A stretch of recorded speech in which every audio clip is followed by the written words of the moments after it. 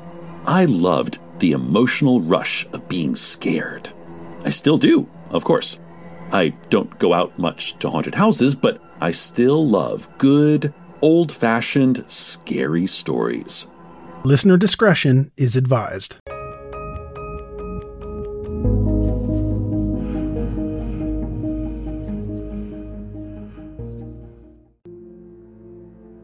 In December 1991, Bryan Ruff was 20 years old, and he lived in Salt Lake City, Utah.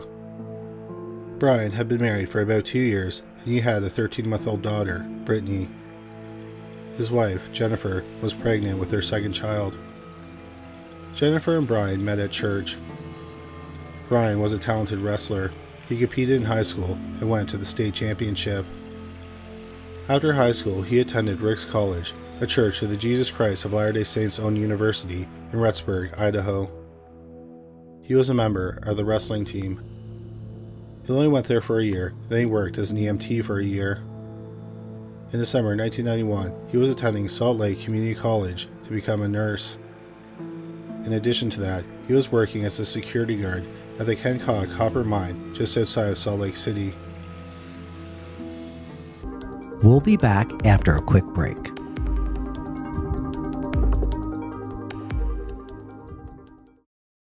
Here is a quick word from our sponsor. We take this few seconds off to inform you, our valued loyal listener, about the best health and fitness podcast shows from the Nezpod Studios. Join us as we give you the best of the best health and wellness updates you can rely on for the treatment of chronic health problems. Classic functional medicine back to basics health tips and special updates from the best doctors in the United States of America. Check out this health and wellness podcast shows. Explore Health Talk Weekly, Healthy Lifestyle Matters, Excellent Health Digest, Healthy and Free Daily, and last but not least, Weekly Health and Fitness Corner. Also, check out Nasty Boy CC, the truest story never told fiction podcast, for that real life on the go experience with the 27-year-old golden boy, who made our guest invite #1 list. He tells us about his story as it happens in real time and in real life. It's Nasty Boy CC, the truest story never told. Go get a load of that happiness, because happiness is healthy as we know it. Join us every week as we continue to provide you the best of health and fitness wellness updates from around the globe. Enjoy the show.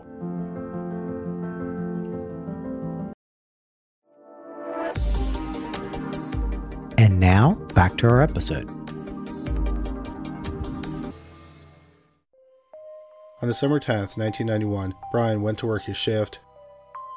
His shift was from 4 p.m. to midnight.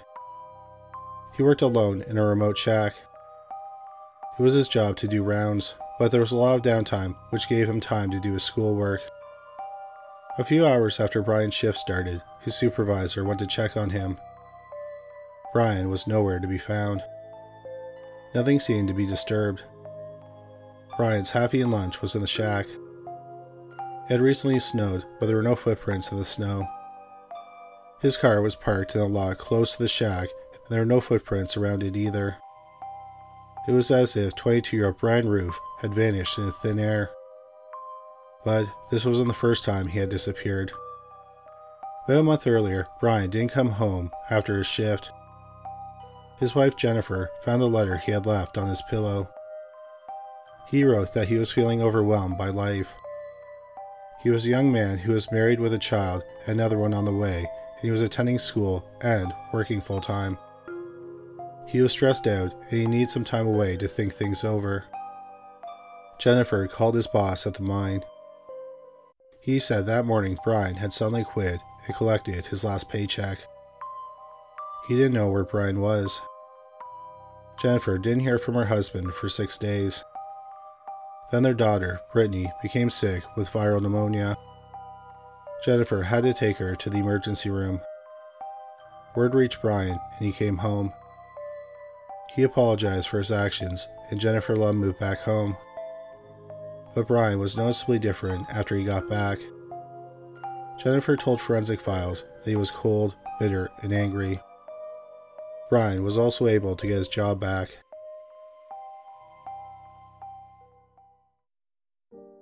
When the supervisor couldn't find Bryan, he called the police.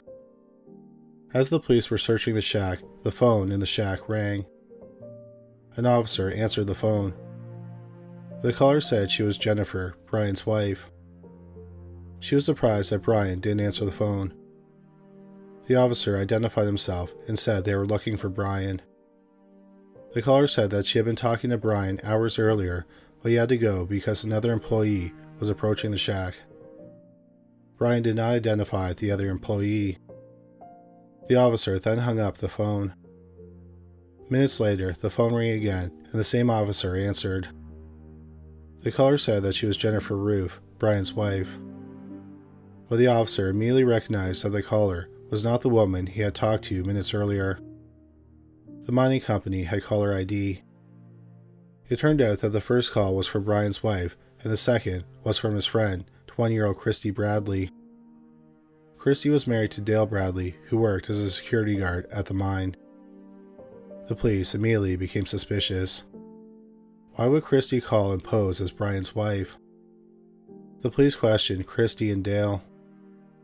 Christy explained that she met Bryan when she would bring Dale his lunch. She and Bryan started talking, and they became good friends. She had heard he was missing, and she was worried. So she called posing as Jennifer to hopefully get some information about his disappearance. She thought they wouldn't have given her any information if she called and said she was his friend. The police asked Christy and Dale what they were doing at the time of Bryan's disappearance. Christy said she had been home all evening. Dale said he wasn't working that night. Instead, he was at the library at the University of Utah. But then as he was leaving, his car became stuck on some ice. He called his friend at a nearby bar and asked him to pick him up.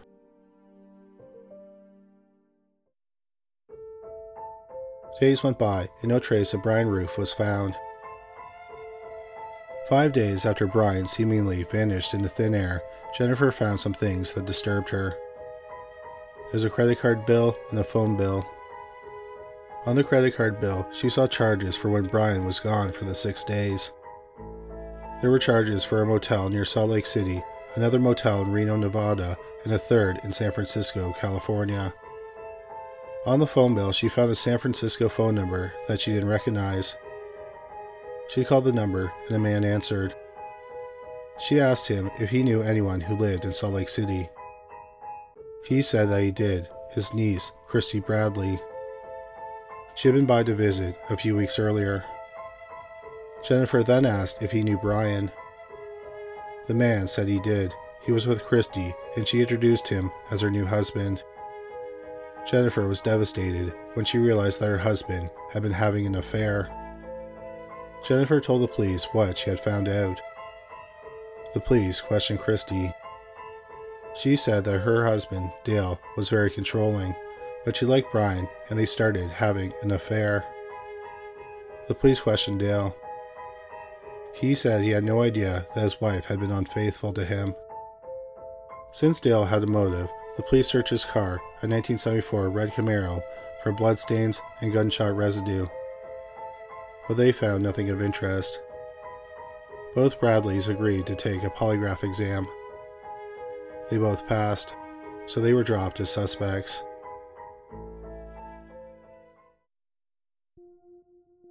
The police's next lead involved a theft ring at the mine perpetrated by some security guards. Bryan was one of the people who had reported the thefts. The last person to see Bryan was his supervisor, Todd Fallows, who was involved in the theft ring. The police developed a theory that Bryan happened upon Fallows while he was stealing some metal. So Fallows killed him and hid his body. The police questioned Fallows, and he claimed he had nothing to do with Bryan's disappearance. But he had a couple theories about what could have happened to him after he was murdered. For example, his body could have been put in a rock grinder or hidden under some boulders in the mine. Both would explain why his body wasn't found. Fallows was questioned about the theft ring, and he said he had nothing to do with it. After Bryan went missing, Fallows was fired and arrested for his part in the ring. The police strongly suspected that Fallows was responsible for Bryan's disappearance because he had motive, making sure that Bryan didn't expose his involvement in the ring, and he had lied to the police, saying he hadn't stolen anything. but the police found no evidence to connect Vallows or anyone else in the ring to Bryan's disappearance. 6 months passed, and Jennifer gave birth to another daughter, Jessica. But no trace of Bryan was found. Jennifer remained hopeful that Bryan was alive and that he would come back to her and their children. After all, he had left before and came back. But last time...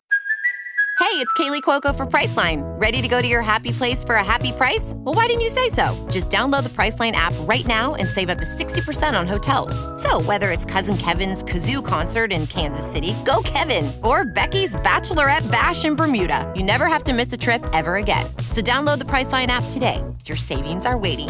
Go to your happy place for a happy price. Go to your happy price, Priceline. He didn't cut off contact with everybody in his family. He returned when he learned that his daughter was sick in the hospital. But when Jennifer gave birth, there was still no word from him. Life after Bryan's disappearance was difficult for Jennifer. She lived with her parents and her 2 small children in a mobile home. She was forced to file for bankruptcy after she couldn't pay $10,000 in credit card debt. 18 months went by. Then on July 10, 1993, 4 campers were in the desert about 45 miles from where Bryan went missing. They found some skeletal remains. The remains were buried in a shallow grave that was covered with a piece of sheet metal. The remains were clothed in a blue security guard's uniform. On the body was a wallet with Bryan Ruff's identification in it. The only thing that was missing was his boots. The dental records confirmed it was 22-year-old Bryan Ruff. He had been shot in the back 5 times with a .22 caliber gun. 5 spent shell casings were found near the body. It's believed that Bryan was kidnapped at the shack and then the killer drove him out to the desert. He then executed him by shooting him in the back. The next day, the police brought out a K-9 unit. About 200 feet from where the remains were found, the police found one of Bryan's boots. It had a bullet hole in it. The second boot was never found. Unfortunately, since weather conditions had ravaged the area, there were not many clues.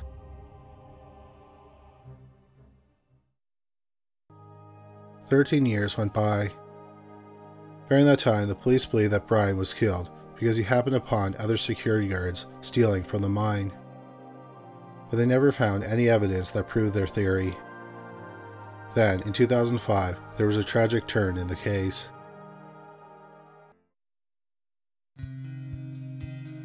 In April 2005, a cold case investigator in Salt Lake County received a call from a deputy in the Sheriff's Department in Carbon County. Carbon County neighbors Salt Lake County. The deputy said they were investigating murder, and their prime suspect had been a suspect in Bryan Ruff's murder. That was Dale Bradley. In the years since Bryan's murder, Dale and Christy had divorced. In May 1997, Dale married Crystal Carpenter. Crystal took his last name. In spring 2005, they lived in a trailer in Wellington, Utah. On April 30th, 2005, the police were called to Dale and Crystal's home. 27-year-old Crystal had been stabbed to death near an outbuilding close to their trailer. A neighbor had found the body and called 911. The police questioned 36-year-old Dale. He said he had been asleep when his wife was murdered. He thought that she went out to feed some chickens they were raising in the outbuilding and she was attacked. The police searched the trailer and they found some methamphetamine. Dale was arrested for possession of methamphetamine. Dale denied killing his wife and said that the drugs had been planted. Dale was asked if he would take a polygraph exam and he said he would. Dale failed the polygraph examination. But something he said in the pre-examination caught the detective's attention. Dale was asked if he had ever taken a polygraph exam before. He said in 1991 he had taken one regarding the disappearance of a security guard at a mine. The detective decided to call the cold case investigator in Salt Lake County. The two investigators noticed similarities between the murders of Bryan and Crystal. Bryan was killed when he had an affair with Dale's first wife, Christy. Crystal was killed after she informed Dale that she had been having an affair. She was planning on leaving him, but the day before that, she was killed. After hearing Dale Bradley was a prime suspect in another murder, the cold case investigator called Chrissy Bradley. Christy was surprised to hear from the cold case investigator. She thought that Bryan's murder had been solved. She thought this because her ex-husband, Dale, had told her that. But it was clear that he had lied, and the cold case investigator thought this was something odd to lie about. The cold case investigator asked Christy if she had any new information about Bryan's murder, possibly something that she didn't tell the police nearly a decade and a half earlier. Christy said that she did. The day after Bryan went missing, Dale cleaned his car, including his trunk. She thought that this was odd because he had never cleaned his trunk in all the years she had known him. The cold case investigator decided to re-examine the evidence. When he looked at Bryan's boot, he noticed something unusual. On the bottom of the boot was a red mark. It turned out to be a paint scuff. The cold case investigator immediately recognized the color. Dale's Camaro had the same paint color. Upon further examination, it was determined that a lot of force was needed to get the paint onto the bottom of the boot. The investigators thought that if Bryan was locked in the trunk of a car, he may have tried to kick the trunk open, and this could have left the mark on the boot. The police then confirmed that in the factory, the interior trunks of 1974 Camaros were painted the same color as their exteriors. The police then started what seemed like the impossible task of tracking down Dale's car. But 2 years after Bryan's murder, the car was sold for scrap metal. So the police thought it was a dead end. Undeterred, they continued to look through the case file.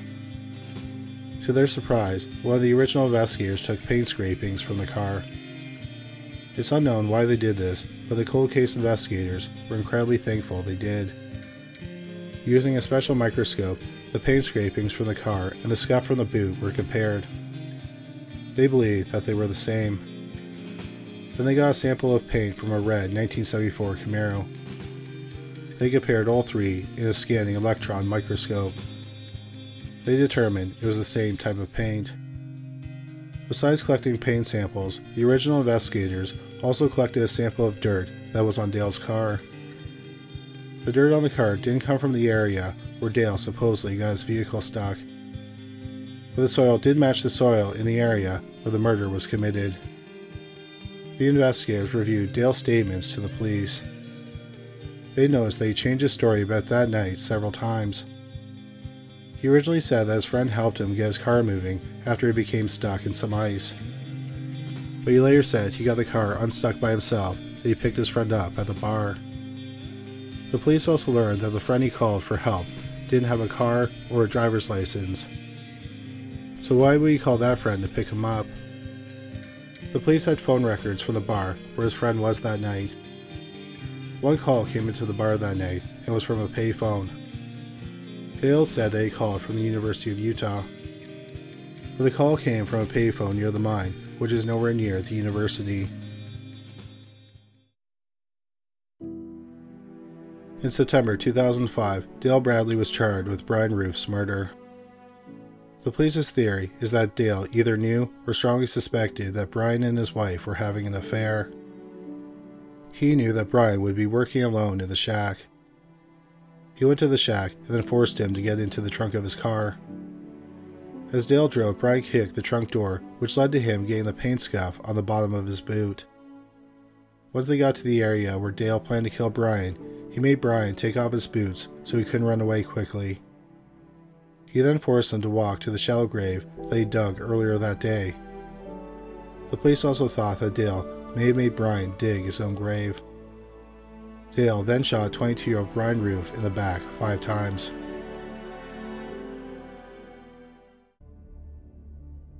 In January 2007, Dale agreed to a plea deal. He entered an Alford plea to second-degree manslaughter and kidnapping. An Alford plea is when someone doesn't admit their guilt but acknowledges that there is enough evidence to convict them if they went to trial. Dale Bradley was sentenced to 40 years in prison. At the time of this recording, 54-year-old Dale Bradley is serving a sentence at the Central Utah Correctional Facility in Gunnison, Utah. If he serves his entire sentence, he'll be released in 2046 when he'll be 78 years old. No one has ever been charged in connection with the murder of his second wife, 27-year-old Crystal Bradley. Dale remains the prime suspect.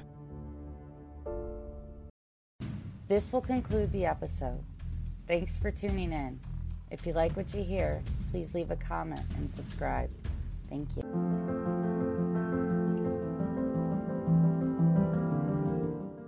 We have a great show today, but first, take a second to make sure you've subscribed to our show wherever you're listening to podcasts. It's the best way to make sure you don't miss any of our episodes. Thanks. Please take a moment to follow, rate, and review this podcast on your favorite podcast listening platform. This will conclude the episode. Thanks for tuning in. If you like what you hear, please leave a comment and subscribe. Thank you.